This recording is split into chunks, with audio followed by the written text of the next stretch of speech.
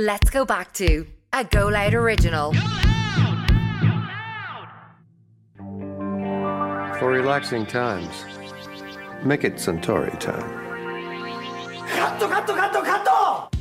時間がないんだよ。ね、パッションがカメラテンション上げて。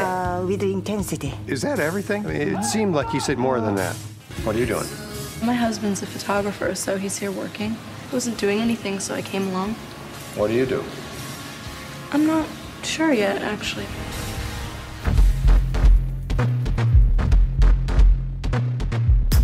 Hello and welcome to Let's Go Back to Lost in Translation. My name is Owen Sheehan, and every week myself and Sue Murphy go back and watch a film or television show that has a particular meaning for that week's special guest. This week we are delighted to be joined by Joe Malloy, face of the Six Nations on Virgin Media and voice of Off the Ball. Joe, what is the crack? The crack is mighty. Hello to you too. Hello. So we're going back to Lost in Translation. This is Sofia Coppola's 2003 film about a very miserable man and a very miserable woman who happens to be substantially younger than the miserable man. Joe, this is something that I didn't expect you to suggest to us, but I'm delighted that you did come to the table with this suggestion. Well, look, here was my thinking. I had two options. I was thinking of the US Office because that is a go-to, especially over the past year. And that's what I dip into if I need to kill 25 minutes or want to just get away from things for 25 minutes during the day. We start work at 2:00 quite often. So that's a real go-to. I was thinking about that. The other thing I would watch a huge amount, which puts me in a good mood, and I would recommend it to everybody, is Owen Sheehan reviewing Japanese sweets. It's available on YouTube. It can only lead you to a happy place.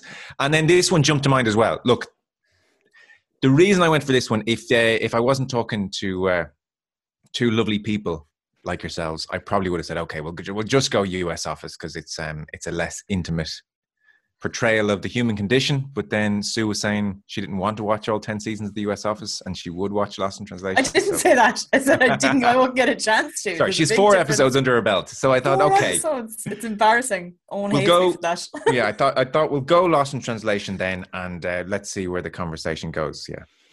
When was the first time you saw this movie? So it was released in 2004, and I was somewhere between first and second year of college at NUI Maynooth. And I had a glance back. I mean, I was really into film then. I was reading Empire and Total Film and listening to everything and watching everything. I was a film nerd at that stage. And I was doing English, so I guess there's a slight link there. It's the arts and all that stuff. And I don't think film in 2004 was great. I had a look back at, some of the big movies of 2004, and it was like Shrek 2, Harry Potter, Spider-Man 2, The Incredibles, Passion of the Christ. I mean, I watched it. It wasn't bad at the time, but it's not a repeat viewer, I don't think. No. Day After Tomorrow, Troy, Brad Pitt jumping around like it's in ancient Greece. Ocean's 12, Lord of the Rings. For me, none of those movies were any good. I mean, they're kids' movies, some of them as well. But, it was the age of like blockbuster really starting, formulaic rom-coms, just a bit meh. Empire said of Lost in Translation at the time, this film will restore your faith in the power of the medium. And I definitely got sucked into, like, it was an interesting period away from the mainstream movies because Lost in Translation was out around this time. Eternal Sunshine of the Spotless Mind came out, and I thought that was amazingly original. There were films like Sideways knocking around. So I was just thinking of Sideways, yeah. Good like stuff really as nice well. art house kind of stuff. Yeah, the art house stuff was really happening. I think it's because it was getting cheaper and cheaper to make movies actually around then. I'd say that's what it was. And there were actors who wanted to do good stuff. So look, in the midst of Harry Potter and Ocean's 12, something like Lost in Translation was amazing. I didn't see it in the cinema. I know that. But I do remember really loving it. And I think in part it's because I had left all my amazing school friends, like friends I'd had since I was 5, and I'd pitched up in university. I was doing an arts degree, like 12 hours a week, 250 people in each class. It was hard to sit next to the same person once a semester, let alone strike up friendships. And I was living at home, which made it doubly hard to make friends. So like that was an extremely lonely period of my life for sure. And this film taps into that theme. So I do remember really kind of submerging into this film and it really kind of, just registering with me in a kind of a deep way, I suppose. Yeah, at the time, yeah. So yeah, I do remember like going, "Oh my God, this is for me." These themes, they were crying out to 19-year-old me, very lonely, traipsing into university every day. You're living at home, obviously. Yeah, which is such a, like, if I can give anyone any advice in life, don't be at home. Yeah, for college. I'm the same. I lived at home in college as well, and it's horrendous because you get that phone call at 2:00 in the morning from your mother going, "Where are you?" And you're like, "Seriously?" Yeah, and like it's harder to make friends and stuff, and it's such a bad move. It's not what college is about. If you can avoid it, like I think I did it in hindsight because I was thinking, well, God, I don't expect my parents to pay for rent, and so I picked college like 15 minutes away in Maynooth so that I could stay at home, and 2 younger brothers. Just bad move. Sue, was this a good time for cinema? 2003, 2004? Yeah, I agree with, like, The Day After Tomorrow was the one that really kind of, I was like, oh my God, what a shit blockbuster. It seemed like they were just making blockbusters for blockbusters' sake that year, like just really bad movies. But I remember The Machinist, I think, was out that year as well. I remember, like, I was like, Joe was just really getting into film at that stage and was like, Christian Bale is just amazing. One of those kind of phases. But I didn't see Lost in Translation until I worked in Extravision, and it was like a couple of years later. I remember we're such like assholes, and I look back now, like we were those people that like watched everything that was on the shelves, and when people came up with like The Day After Tomorrow, say we'd just like judge them at the counter and just like, really, you want to get that? Okay. But like we were all like, Lost in Translation is just the greatest thing ever. And I just remember, like, a bit like Joe, like when I finished college, I did a master's in classics. And when I left, I was like, what am I doing with life? And I think her character, Charlotte's character, really spoke to me because I just felt like she was graduated. She was married, obviously very young. I was not married very young. But it was a very like, what am I doing with my life and where do I sit? And what, like, she really, I remember like specifically her character really speaking to me. But I was afraid to go back to it. I really was afraid to go back to that film because it just, the rawness of that, like when she says to him, I don't know, you know, they're lying in the bed and she's like, I'm stuck. I don't know, I'm stuck. I don't know. That admission to somebody is just like, it was, I really found it difficult to go back and watch that because I remember being that person and being like, what am I doing? Yes. I watch it now and it's not as raw, but at the time when she said I'm stuck, I was like, my God, I'm so stuck. Because I regretted doing the degree I was doing instantly. And I think, like you, I wasn't married. But you can relate to somebody who has left the station and they've started along certain train tracks and pretty quickly they're looking around saying, I'm not so sure this is the right track for me. And, you know, the worry is 10 years go by and your life's a mess. So I think she was facing into that possibility, and I definitely was. So, yeah. Yeah. No, that's exactly how I felt about it as well. But I just remember it being... We when we were going to the cinema at that stage, like there was all those big blockbusters that were out, but there was an art house cinema in Galway. There was one screen that used to show art house films, like things like Old Boy and like Korean films, and we were the poncy Extravision people who were like, we'll go to the art house cinema and we'd like get our glass of wine. Who did we think we were anyway? But it was just like, I remember it being so, those films and that year were so different than the stuff that was in the main part of the cinema, and it, like, the lines have blurred a little bit, I think, since, because good movies do have good budgets behind them or whatever now. It's just, it was so different in 2003, 2004, like. Yeah. It's really interesting going through the Academy Awards that Lost in Translation was nominated in. Like, you look at the Best Original Screenplay, which it wins. Finding Nemo was one of the nominees in there, which is nothing against Finding Nemo. I love great film. Yeah, I love that film. But does that get into the Best Original Screenplay nominations at any other point, maybe in the 10 years after that? Maybe not. Now, in fairness, it's in America, Dirty Pretty Things and the Barbarian Invasions in there as well. They were lucky that Lord of the Rings Return of the King was obviously an adapted screenplay, which picks up the big one, but it's nominated for Best Picture. It's nominated, obviously, through Bill Murray for Best Actor. And when it comes to Best Actress, there's no nomination here for Scarlett Johansson, which is controversial, I think, which we'll get to, because I don't know, this is an unbelievable performance from somebody who was 17 years of age. I feel more uncomfortable about that as the decades go on. Yeah. I didn't realize at the time she was 17. Yeah. So there is that, but she's 17. Like she definitely feels like an old soul in a young body to me, though. Yeah. You know, and like I love that story about when she met her and she was like, I'm really not sure if I should be casting a 17-year-old.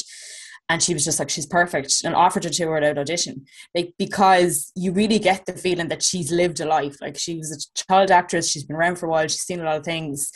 And I don't know, there's just a hollowness about her that really comes through on the screen. Yeah. I thought she was perfect. Stillness about her. I think that when it comes to that casting decision, and I think Sofia Coppola was pivotal to casting Scarlett Johansson. She had her idea when she wrote this that she wanted Bill Murray as the male lead, and maybe not to that extent, but she wanted Scarlett Johansson to lead on the female front as well, which I guess is understandable. I mean, the whole moral dilemma of, I guess, casting a child in an adult's role is kind of out the window with Sofia Coppola, given what she had gone through as a child. She had to grow up pretty damn quick herself, and like, I always find her career arc absolutely fascinating, because I knew nothing about her other than the fact that she was Francis Ford's daughter before watching Godfather 3. And when you watch Godfather 3, your initial reaction is, oh my God, like, she is so bad. She's so bad. And I feel really bad for saying that now, but she was completely out of her depth. I mean, Winona Ryder was supposed to play the role of the daughter in Godfather 3, and she had a lot of personal problems going on. I know they tried to get Julia Roberts to replace her. She couldn't do it. She'd committed to flatliners. Madonna had been seen as too old. So Francis Ford Coppola cast his daughter as like fourth choice backup, and she's just not ready for it. And as it turns out, her acting career ends as a result of that. This horrific public experience of, nepotism got her the gig, and she absolutely tanked. Doesn't really act again after Godfather 3. I think she like appears as one of the women in Phantom Menace without much of a line, one of the princesses in the background in the Phantom Menace, and I think she appears in a few music videos. But this ends her acting career. So in a way, you can see why she kind of sympathizes with the idea that Scarlett Johansson should be absolutely thrown in there as a young actor into this role. Yeah, it's an amazingly brave choice, because so much was going to be reliant on this 17-year-old's performance. This isn't a plot-driven film, and this isn't a set piece film. It's all about the looks and the nods and the body language and the pauses. And I guess, Bill Murray's going to deliver, and it seems she stalked Murray to get him. She wrote the role for Murray, but like, to trust Johansson to pull this off, ostensibly in a film where lots of people sit there with their arms folded and say, well, nothing's happening. If Johansson had tanked, those people with their arms crossed may have had a better point, so it was unbelievably brave. At that stage, I was reading Murray had given up on having an agent, so he just had like an 1800 number where you leave a voicemail, and she left like hundreds of voicemails. Bill, please ring me back, I've written a film for you. And eventually he did.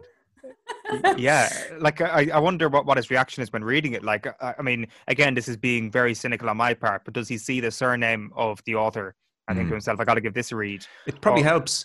And I'd love to, because he doesn't do any interviews on it. Like, even in the script, the scene in the sushi bar where they're having some fun and she's showing him her broken toe, and there's a guy saying, he'd love that there. He'd serve that here. All the script says there is, he tries to make her laugh. That's all the script says. Yeah. And I love that there's like 75 pages or something in the script. Like, the rule of thumb is like a page a minute. 75 pages for what? It's a 90-minute, 100-minute film. Like, there are a lot of pauses. There are a lot of nothing happening in that. I know. But like, the other thing about it, Sophie, like, I really feel the reason she cast Johansson was she saw herself in her.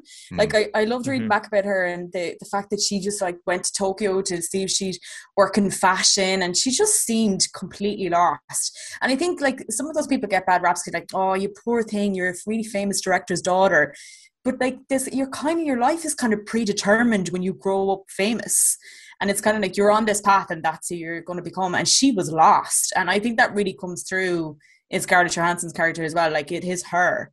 Totally. And there was no way she was going to play it. But I love that about it. Yeah. I always remember John Gregory famously saying of Stan Collymore, how can you be depressed on 30 grand a year? So look, if anyone thinks, oh, well, Sofia Coppola was famous from a young age, so what problems, what about her? I mean, if you're living in pain on a regular basis, it's your own pain. Yeah.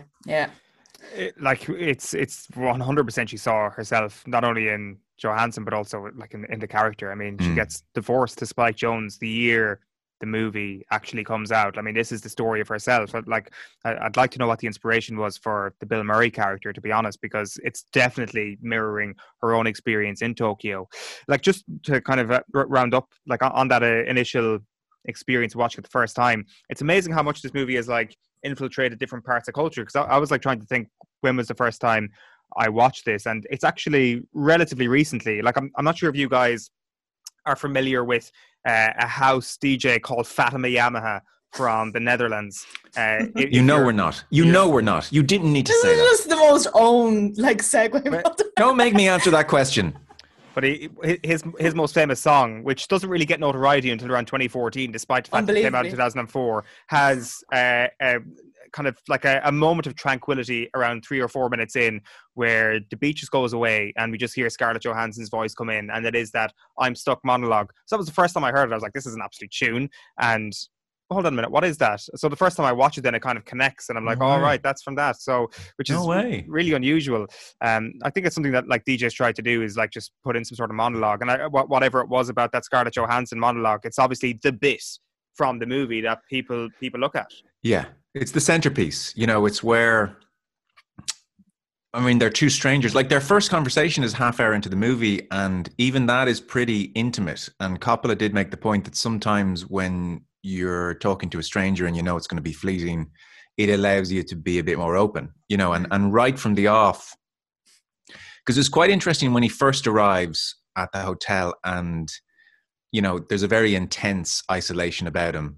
And, you know, he arrives and there's a dreamlike quality, you know, and the beautiful music when it starts in the opening scene, and he's through Tokyo and rubbing his eyes, and he gets to the hotel, and like there's a fax from his wife saying, "You forgot the kid's birthday, have a good time, X." And you're like, geez, passive aggressive much. And and it cuts to him, that movie poster of him sitting on the bed alone, all the kind of luxury you want, and he's still very lonely. But he goes downstairs to the bar out of sheer boredom and wanting, I think, to get away from his own head. And it's interesting there, the two fanboys are like, geez, it's him.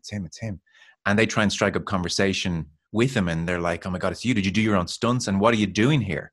And he says, seeing friends, and walks off. And yet when they eventually meet, Johansson and Murray, you know, it's, what are you doing here? And instead of him saying seeing friends, he kind of looks at her, he says, taking a break from my wife, missing my son's birthday, getting paid $2 million to do a commercial when I should be doing a play somewhere. You know, So the intimacy is struck from the first hello. And he asks her, you know, and she says, husband here in work. I've got nothing going on. How long are you married? 2 years. You 25 long ones. She says, you're probably having a midlife crisis. Did you buy a Porsche yet? He said, you know, I was thinking about buying a Porsche. And so, and then it's end scene pretty quickly.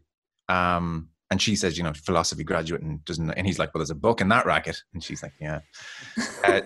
So the intimacy is struck early on, but you're right. The set piece confession of "I'm stuck," does it get any easier? And he says no, and then he says yes, but concedes marriage is always difficult. That's, you know, I think great art in all its forms, it gets us beyond the conversations we're having over the fence with the neighbor, you know. And I find small talk very dull and tedious. You know, some people love it. I'm not a natural extrovert, so and I love you guys, of course. So when I see you guys, but we have intense conversations, though. I feel we would have more. I feel we would have more interesting conversations. So I think everyone, to some extent or other.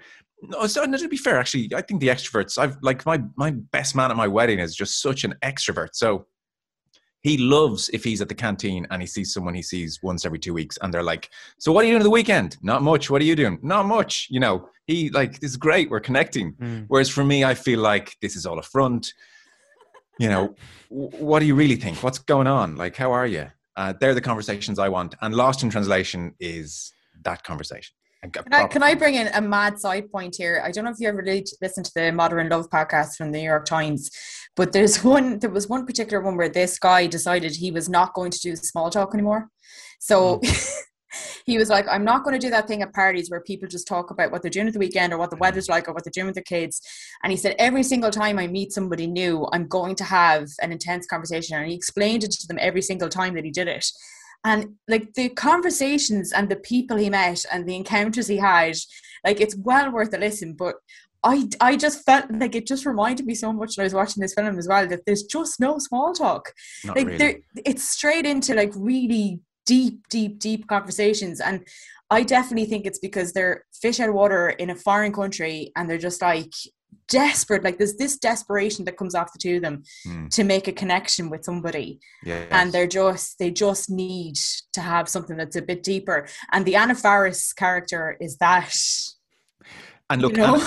Anna Faris's character, like, this is not a perfect film. Anna Faris's character is a little bit one note. I mean, nobody could be that vacuous. Exactly the same character in Just Friends. She is exactly the same character. So, it's, you know, Anna Faris is when I'm like, oh, look, I'll forgive how cliched she is because it's a movie and they only have so much time. But she's there to prove a certain point. So, yeah, that small talk idea, God, that's interesting. And again, like, back to me, especially at that time, my life at that stage was like, again, sitting beside someone new in college. It was small talk central. Do you know what I mean? Like the 4 minutes before the lecture starts, it was, never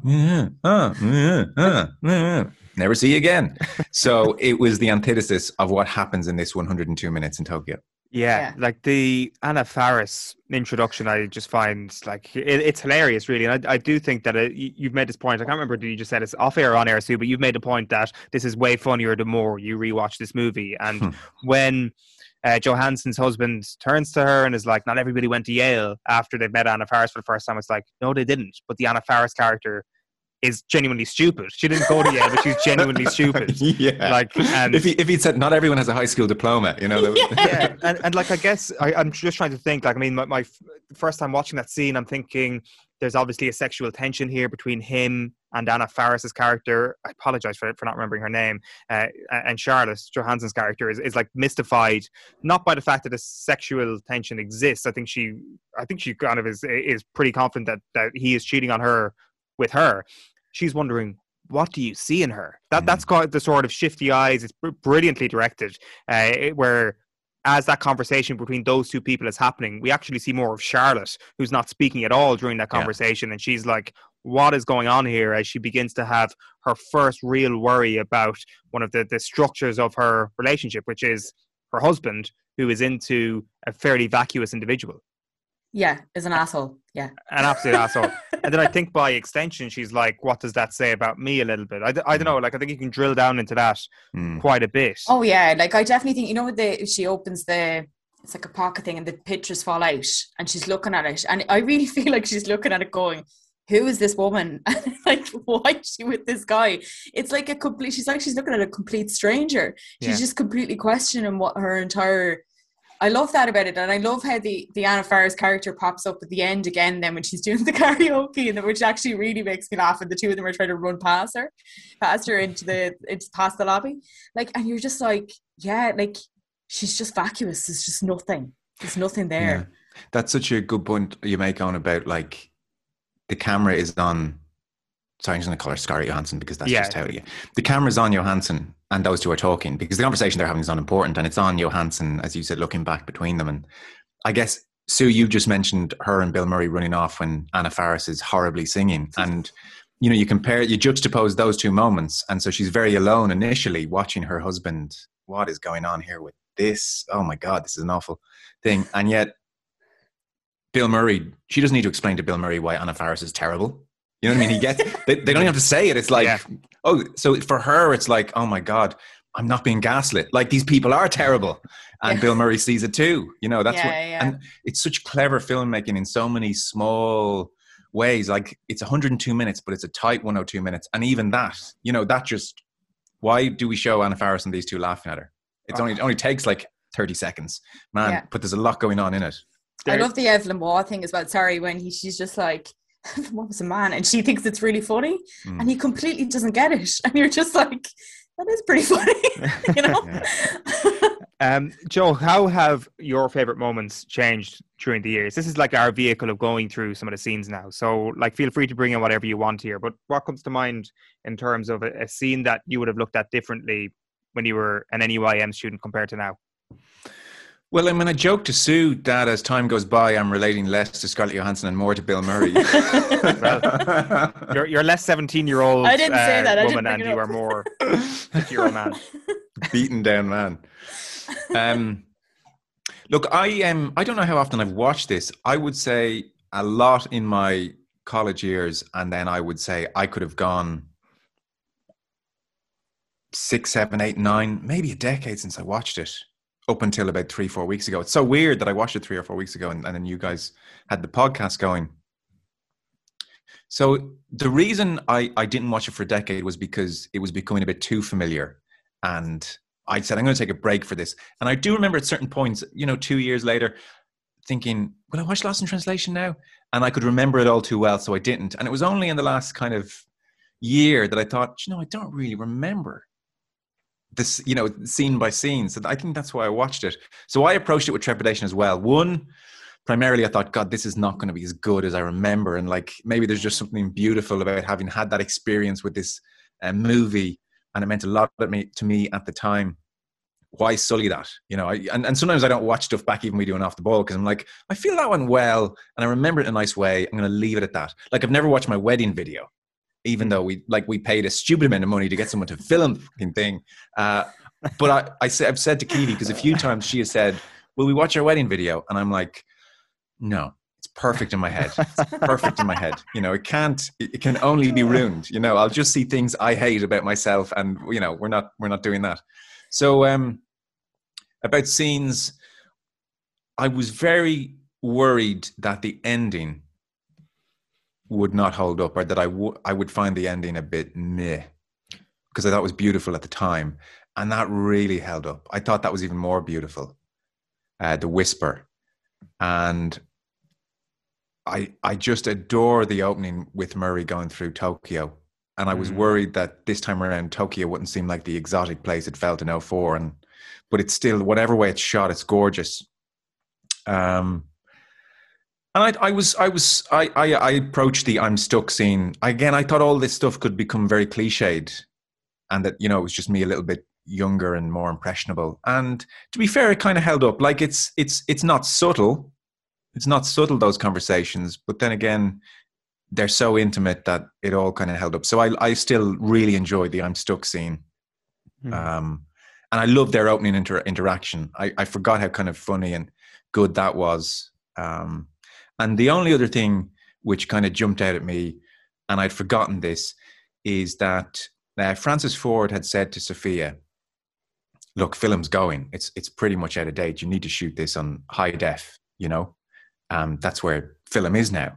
And in fairness to her, she declined the advice of Francis Ford Coppola, which is a ballsy enough thing to do. And she wanted the whole thing to be kind of dreamlike and to feel, almost as it's happening, it's already in the past. And, sometimes the lovely moments of your life feel that way. I don't know, it's probably a negative bias I have, but even as something magical is happening, it strikes me how fleeting it is, I can't get away from that. No matter what I'm doing, sometimes I'll say, God, take this in, my wedding day, take this in. And I think this has it was such a brilliant move on her part to shoot it in film. And that jumped out at me because I'm not used to watching stuff on film anymore. It's all, digital and high def. And she said she wanted it to feel like a memory and a love story, and already sort of hazy, so there's a kind of haziness to the whole thing, which I'd forgotten about. And it's because she had the courage of her convictions to ignore, well, this is the way film is going. You have to shoot in high def. Everyone's shooting high def. She said, no, this is film, because this is almost already a memory. This is already, you're a little bit disconnected from the humdrum of reality. So as opposed to a scene I could give you, that kind of overall dreamlike quality it was just, I was most pleased I re-submerged into it and went with it again. Yeah, it's really interesting that conversation around trying to soak that in. I think you get, obviously, Bill Murray going through Tokyo at the start, gazing at the lights of the city, and then you have Scarlett doing it later on in the movie as well, that exact same thing, and it's them trying to soak it in. I think there's a lot of moments where it seems that they're doing that, and I guess that is one of the things that they probably, certainly from Bill Murray's point of view, he probably has a lot of regrets in his life when it comes to not soaking things in. Like, maybe, let's tie the US office in here for a bit. And Jim and Pam, when they're on the way to their wedding in the US office, have a conversation with one another, and they say, we're going to take they get married. That's great. Snapshot. Oh, sorry. Thanks. Yeah, spoiler. 4 episodes in. Shock horror. And they're having this exact same conversation about taking these mental pictures throughout their wedding day because they're so terrified of the whole thing slipping through their fingers. So what you have at the end point of that is Bill Murray, who has seen a lot of sand slip between his fingers throughout time, has ended up in a place that he feels totally miserable with, and now he's just trying to recapture that by being as sentimental as possible with every living second he's spending in Tokyo. Now, there is one counterpoint to this argument that I make there, which is the fact that he doesn't really do much with his time in Tokyo. No. It's only really when he meets her that he starts to come out of his shell. He is drinking in the hotel bar for the majority of the movie. What a waste to time in Tokyo. See, I think he is so lost. I think that's why she means as much to him as he means to her. You know, I kind of saw it more from her vantage point a lot when I was younger, but like, he really is, you know, he rings his wife and those conversations are awful, you know. I was about to say that's one of my favorite scenes, because I really feel like that show, the scene when he's drunk and he rings her and then he puts down the phone and goes, well, that was a bad idea. And you're just like, oh no. And he's like, he's dying for, like, it's that thing about the connection again, but he's just dying to talk to his wife, his old wife, the person he married. Not the person who's like trying to shove the kids out the door and like completely ignoring him. And it broke my heart. And like his whole character arc and everything, I really feel like he lets me down as a character. Like when he sleeps with the singer, I'm so disappointed. And I was watching it back and I was like, is she jealous or is she just disappointed in him as a person? I can never figure that out. What do you think? If you had to guess. I feel there's a little bit of jealousy because she really thought that he was her person when they were there. But I don't know if it's a romantic thing. And actually, one of the things I wrote down, I was like, one of the things that really irks me about this film is I can never figure out what is the connection between them. Is it a father-daughter, like, you know, relationship, like he's trying to mentor her? Is it romantic? Is it a friendship? What happens to them afterwards? Do they ever get back in contact again? Like, that stuff actually really perplexes me and makes me anxious when I watch this film. And the kiss at the end, really, I hate it. I improvised. hate the kiss. Yeah, it's the one thing I don't like about that film. Yeah, it really bothers me because it really takes me out of their relationship and makes me go, did I misunderstand what was happening between these two? That was a misstep, I think. The kiss was improvised, was it? Yeah. Oh, I didn't realize that was improvised. And then when you know she's 17, I'm like, oh, that snaps me out of it for a second. But I don't like that. Actually, by the way, on The Office, one of the reasons I was like, I'm picking the US Office, and it ties in perfectly with this theme, is towards the very end, and like, I love the US Office. I mean, I know you love it, Owen, and again, it's not plot driven in many ways, although a lot happens, I suppose, but it's towards the end. And is it, God, I'm so bad with names. Is it Andy? Is that his name? The guy who plays the guitar and is really musical, and he's going off to play music. So Andy is obsessed with Cornell the whole time. Yeah. And talking, you know, geez, the guy at Cornell, we used to do this and it was so good and they were the good old days. And God, I'd love to be back in Cornell. And it's amazing. 10 seasons of The Office, and he's doing this little bit to camera, and he says this thing where he's like, you know, I always thought Cornell was the good old days, and I think now actually all this time I've been hating being in this office that these were the good old days. And he goes, I just wish someone would tell you that you were in the good old days. Yeah. It's the most profound thing you'll ever see, you know. It really is. And I think that, you know, ties in with trying to, like, that fleetingness of life and all that kind of stuff, which is a big part of this. That just popped in my head when you mentioned The Office. Yeah, and I think that that's definitely the case from her standpoint. I think she's almost trying to look for a preview from Bill Murray. It's kind of like when she's like, does this get easier? It's like, should I be soaking in this a little bit more? Like when we go through these scenes, Sue, I'm conscious not to rain on your parade here, because you've got the definitive sequence of things we need to talk about in this movie. You've got a list of every time. You've got a list of every time Bill Murray made you laugh. Made me laugh. Yeah. So I think we should bring this into play right now.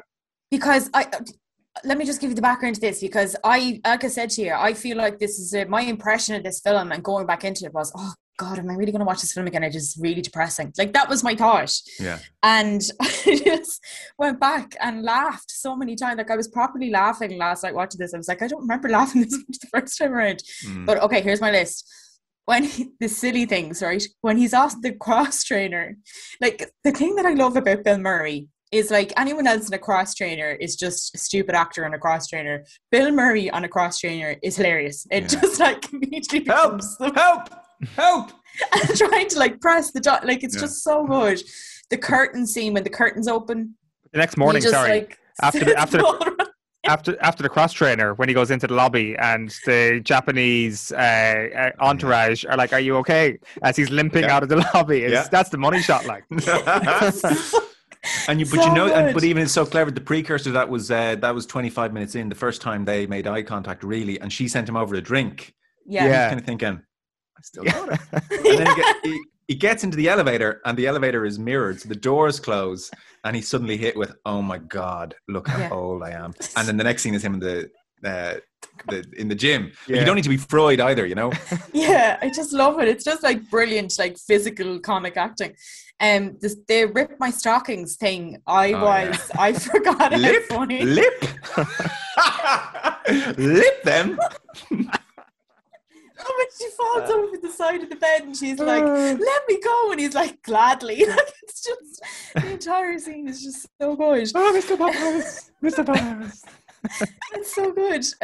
The director scene sometimes just makes me feel really annoyed, but the stills photographer and all of the cast of people that he does the impressions of for like that 5 minutes, I was like, that is genius. Like, it's just so good. All improvised as well. Or I think Coppola was in the photographer's ear, being like, "Say Roger Moore next," and stuff like that. She would pop in and they just filmed for ages and used the best Is bits. that right? And you know, that works so well. And Sue, sorry, continue on. But like with Murray and his career and where he is in his life, that was the one time you saw like him come alive a little bit. Like, oh, I can see how he used to love doing this. You know, he forgets for like 2 minutes that he's doing a commercial and it's really grim and he's, you know, selling out big time, and he actually starts like getting into it, you know. But then there's a moment of, then he remembers, I'm fucking such a sellout. Yeah. The bit where he goes off at the party and she goes to find him and he goes, "My Japanese got better. I started talking in English." I just laugh at that every single time. I think it's such a brilliant line. The hospital waiting room, when he's waiting for her, the x-ray, and he starts talking to, and the two women laughing behind, like, that properly makes me laugh. And the last one, you know, when he calls her and he's not sure if she's going to come down to the lobby, and he's like, you kept my jacket, enjoy my jacket, which you stole from me. I know, the dryness is just a joy.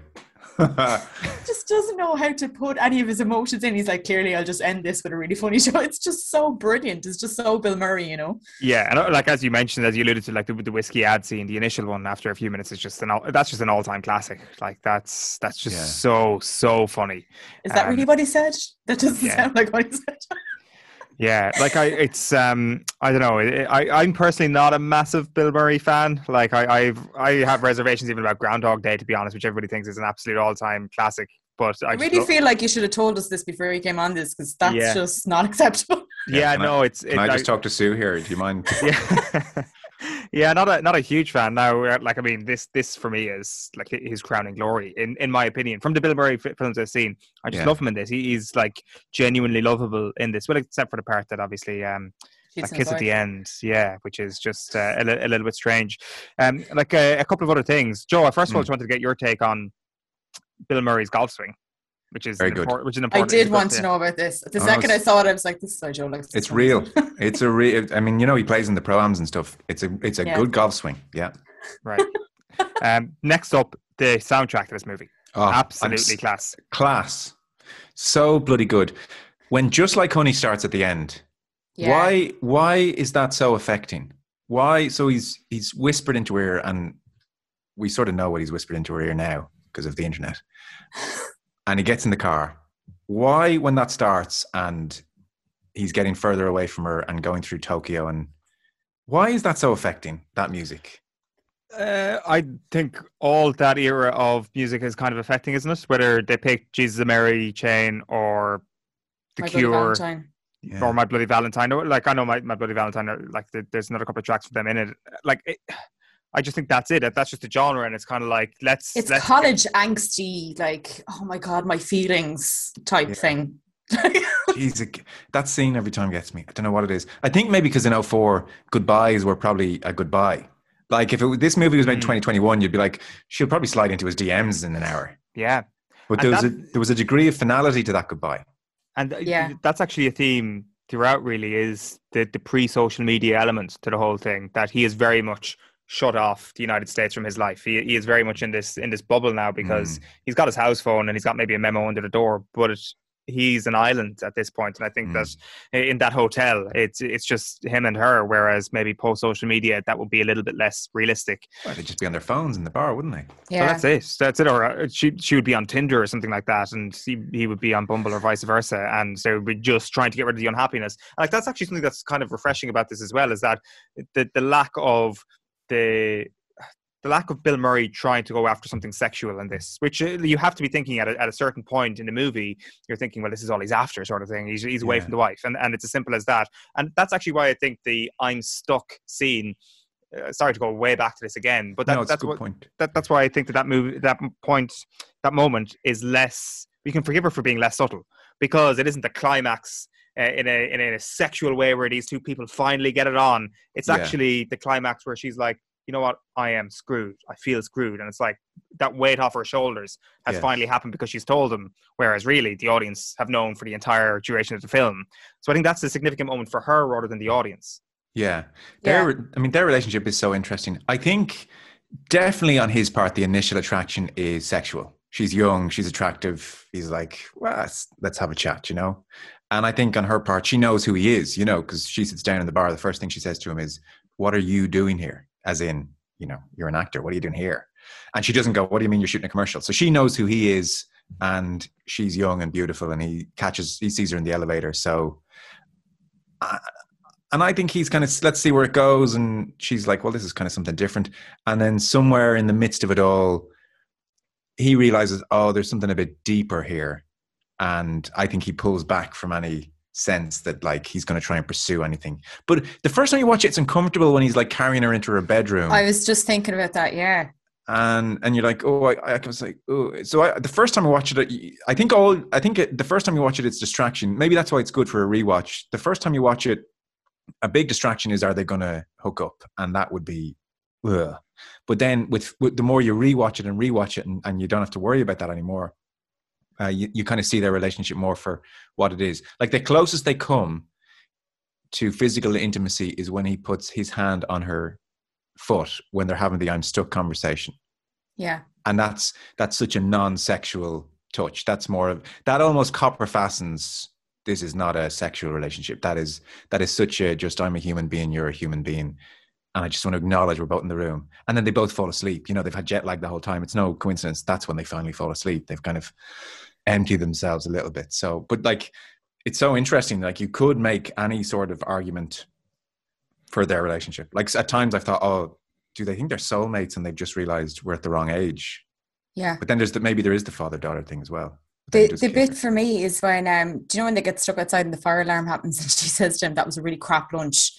And he's like, oh my God, so bad. And the two of them get into the elevator. And for me, that's the point where I'm like, is something going to happen here? And it's the first time I really thought that, because they keep looking into each other's eyes and there's nothing being said between them. And then she's meant to get out, and then she doesn't, he's meant to get out and he doesn't get out, and she gets out, and there's kind of a bit of an awkwardness about, am I getting out by myself? Are you coming with me? I really felt like that scene was a bit like, something's going to happen here. And the next morning when what I love about that end scene that you're talking about is when he turns her around and she's just crying, and she didn't show that emotion to him when they were in the hotel lobby. I just think that's amazing. Beautiful, yeah. Because if he hadn't randomly spotted her, she didn't cry in front of him. Like, we're all like that, we're all guarded in that way, yeah. Also, on the point of what was Bill Murray's intentions throughout, there is their second meeting when she kind of is sick of Anna Faris and her shite. She goes over to chat to Bob, and she's like, you switch seats. So instead of sitting with his back to where she would be sitting, he had switched seats to look at her, which I found at the time, I was like, oh, like, I mean, what's he's clearly going after her in a very physical sort of way. But then on the rewatch, you're kind of like, it is a little bit different. And I think that's important. I think that the information that we glean come the end of the movie, I think that's important when you watch it the first time. I think that's almost a bit of a pass for the character at times. And I think that is the point of him sleeping with the cocktail singer. Yeah. And he wouldn't do that with her. Yeah. Yeah. I think like, of course, if I can sleep with someone, that's, and like, I've forgotten it by lunch. Yeah. That's not important. Like, he's a movie star. He's probably had hundreds of affairs. Yeah. Yeah, he has it in him, and just not with her. Just one other thing on the soundtrack. If you go onto Spotify, and listen to the Lost in Translation soundtrack, the best track in the movie is not on it. The intro. Not the intro, actually. For me, it's just my humble opinion.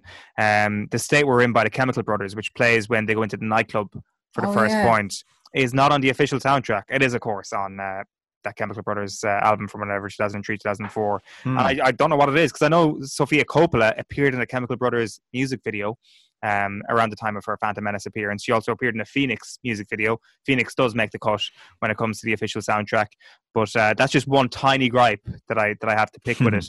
But I just love that kind of that entire night out, that just sequence of moments where, I don't know, is it? I think that there's been some criticism of this movie basically of being a little bit racist at times. The twee Japanese stereotypes coming out. But I think that's kind of deliberate. I think that's actually a criticism of age rather than a criticism of Japanese people. Because if you look at the locals that he mixed with on that night out, they're all younger. But they don't have that sort of, oh, we're in awe of this whiskey ad guy, this failed actor. That sort of Japanese awe is gone. And all those bad stereotypes are out the window. They're on his level. He's on their level. And I think it's more a criticism of the old people who have gone through life and are in awe of this guy, Bob Harris. Whereas all those kids who were singing karaoke are like, I don't care who this guy is. I just want to have a bit of fun. Yeah, I definitely think it's a little bit racist. I feel like it's a kind of a, here we are, these two American people that are wandering around Tokyo, and this is the other. Yeah. I just got that. And with the friends, when they end up in the strip club, and she's like, let's just go. But I don't know. I feel like the perception of everyone is that they're all a bit mad and that they're a bit sane. I don't know. Maybe that's no. I think they're all pretty one-dimensional, a bit like the Anna Faris character for sure. Yeah. But maybe to emphasize their sense of being alone together, that was the thinking. Let's make the rest of this deeply inaccessible. So it's because it really just feels like it's just them and their little world. And maybe if there were other characters who seemed on a level with them, that would diminish the intimacy. Yeah. But there's a touch of like the director thing with it. There's a degree of like, let's ham this up for comedic value, which I'm not sure would have happened in 2021. No. And I definitely feel like that's a direct thing as well from her filming there, because, the crew she worked with were all local crew, and she depended on like local restaurants and that kind of thing. Like there's that story about, the restaurant she was filming in, she was like, what, it was 15, 20 minutes late to film, and they unplugged everything and said that she was disrespecting her and threw her out of the restaurant. Yeah. So like there is it just feels like that translates into the film of her feeling as a director, I'm in this foreign country trying to shoot a movie and it's borderline impossible. And it must have been, like, translators for everything must have been really difficult. Yeah. To what sense do you guys feel an unbelievable level of wanderlust while watching this? Oh, I know. Just like deep, like it gets me deep. I don't know what it is. I just hate the humdrum, repetitive daily life I'm in, and I'm just like, this is what I want to do. I want to travel the world and have deep conversations with strangers. And of course it wouldn't happen like that. You know what I mean? Like it's not realistic, but yeah, there's like, I'd ache for it. I ache to have like, to kind of have those connections with strangers in different locations. Yeah, for sure. And like, I can't believe, if you had said to me in 2004 that 36 or 35-year-old me would not have been to Tokyo yet, 21-year-old me wouldn't have been happy. You know what I mean? Like, what do you mean? This is top of the list all of a sudden. Yeah. Like, I don't get the wanderlust with this because it terrifies me. Like, Tokyo genuinely terrifies me. That bit where she goes into the underground and she's like looking at the map. Like, I think it's because when I moved to London, and I lived in London for about 2 years, and I had no job. The people I lived with all had jobs, and for the first like 3 months I had no job, so I had to go and like explore London all by myself, and I was so miserable and homesick and lost, like, and genuine, as in, I don't mean like, I mean actually physically lost. I didn't know where I was going half the time, trying to get used to the tube and everything.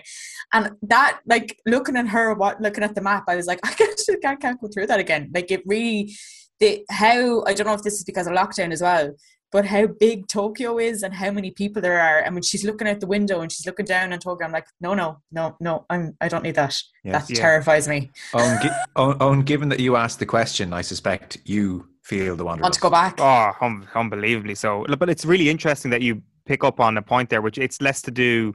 Well, no, it is absolutely to do with the geography, but it's also to do with the experience of it and the conversations that you have. Like, I do remember that there was like in Tokyo, there is a massive deal made at this hotel that it is like Lost in Translation is seen by Japanese people as an unbelievable cultural moment for them because of their consumption of Western media. And like that Park Hyatt Hotel in Tokyo, I think one of the teams in the World Cup were actually saying there, like, this is a tourist attraction. Go up and drink a cocktail at the top of that bar if you've got money to spend. It is absolutely a thing. But I think when you look at other movies of this genre, like you mentioned Eternal Sunshine, you mentioned Sideways, the one that really strikes a similar tone because of the Wanderlust with me is Before Sunrise.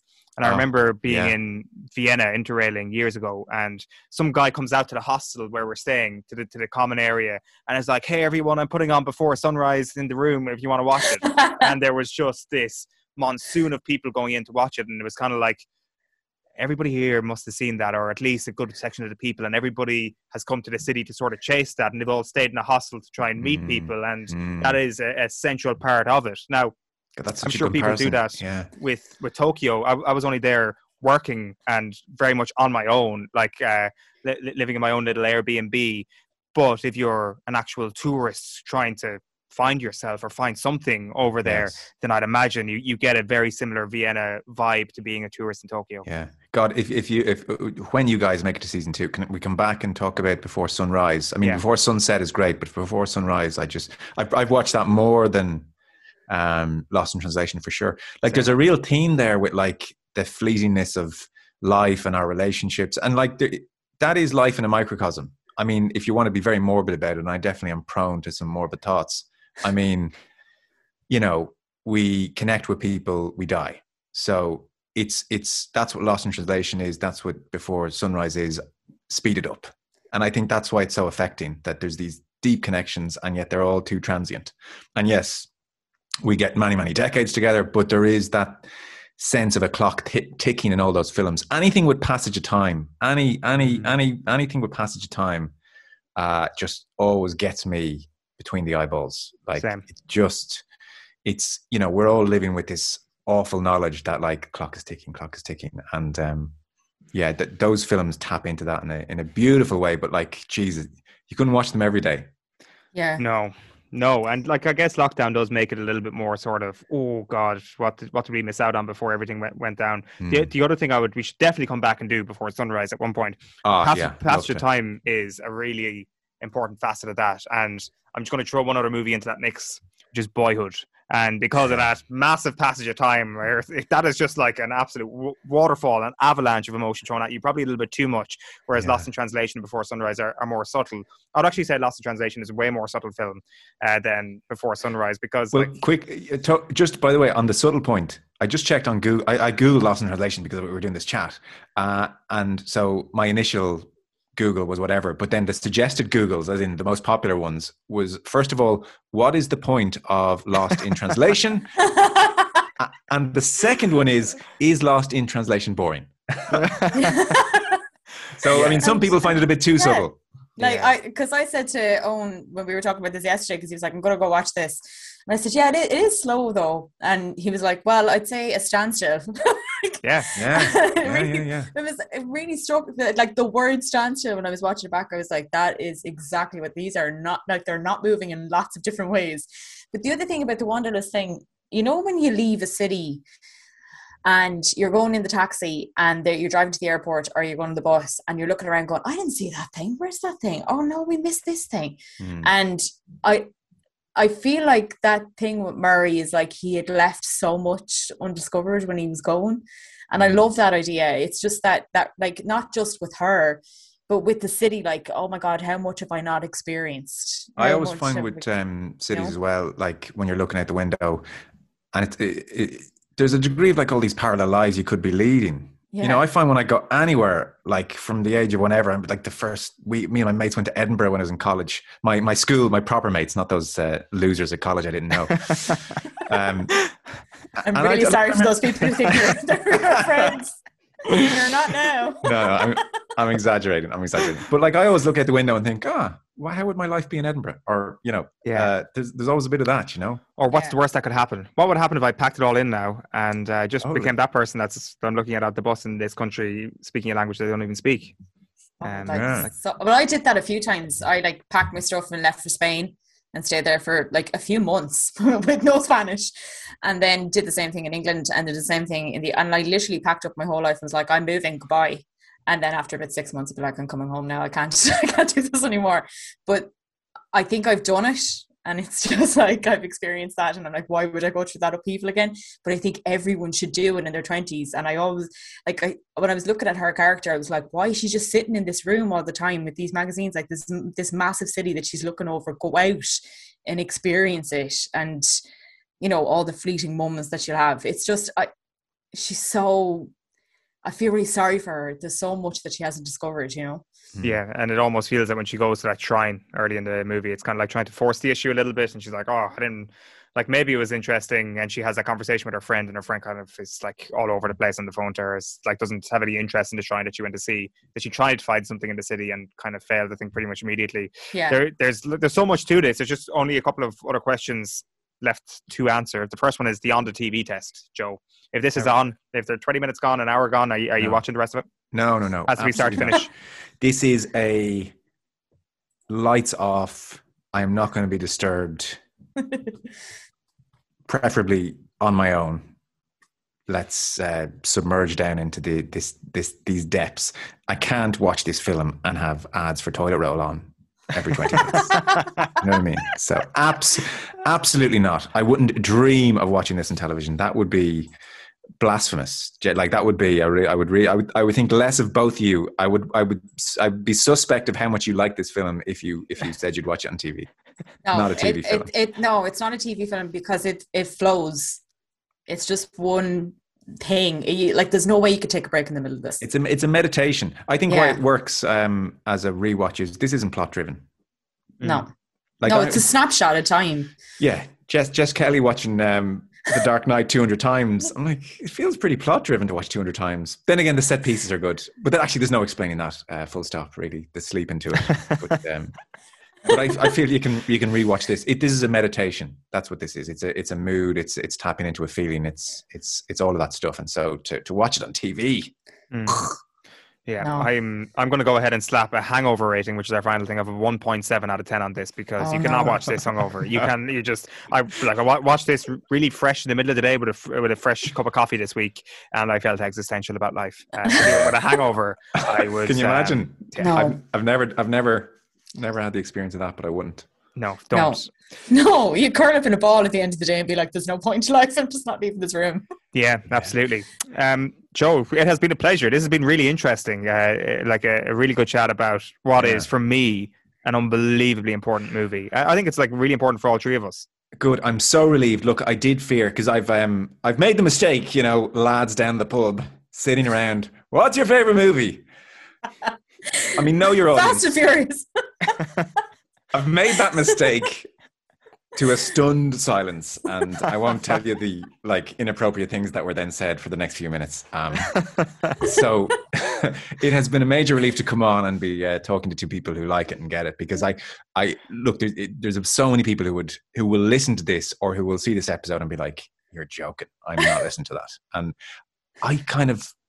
I think that adds an intimacy on our part, that some people look at this and get nothing out of it, and we get so much out of it.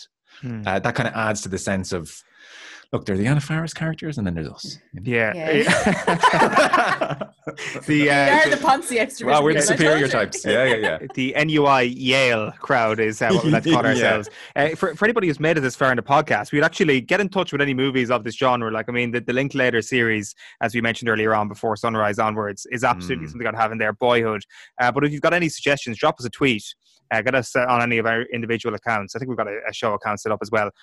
Just drop us a tweet, anything along these lines, and we'll try and go back and rewatch it over the next few months, because there's always a level of depth to this, and there is always something you'll find in yourself when you watch a movie like this, even if it is set in a really posh hotel in the middle of Japan with two people who are just desperately sad all of the time.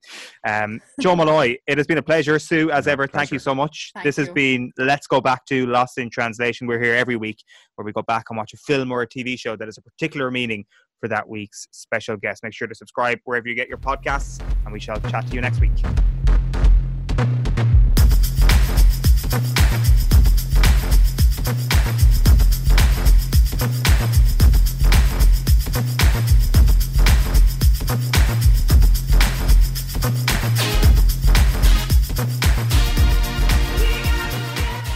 Subscribe to this podcast for free on the Go Loud app.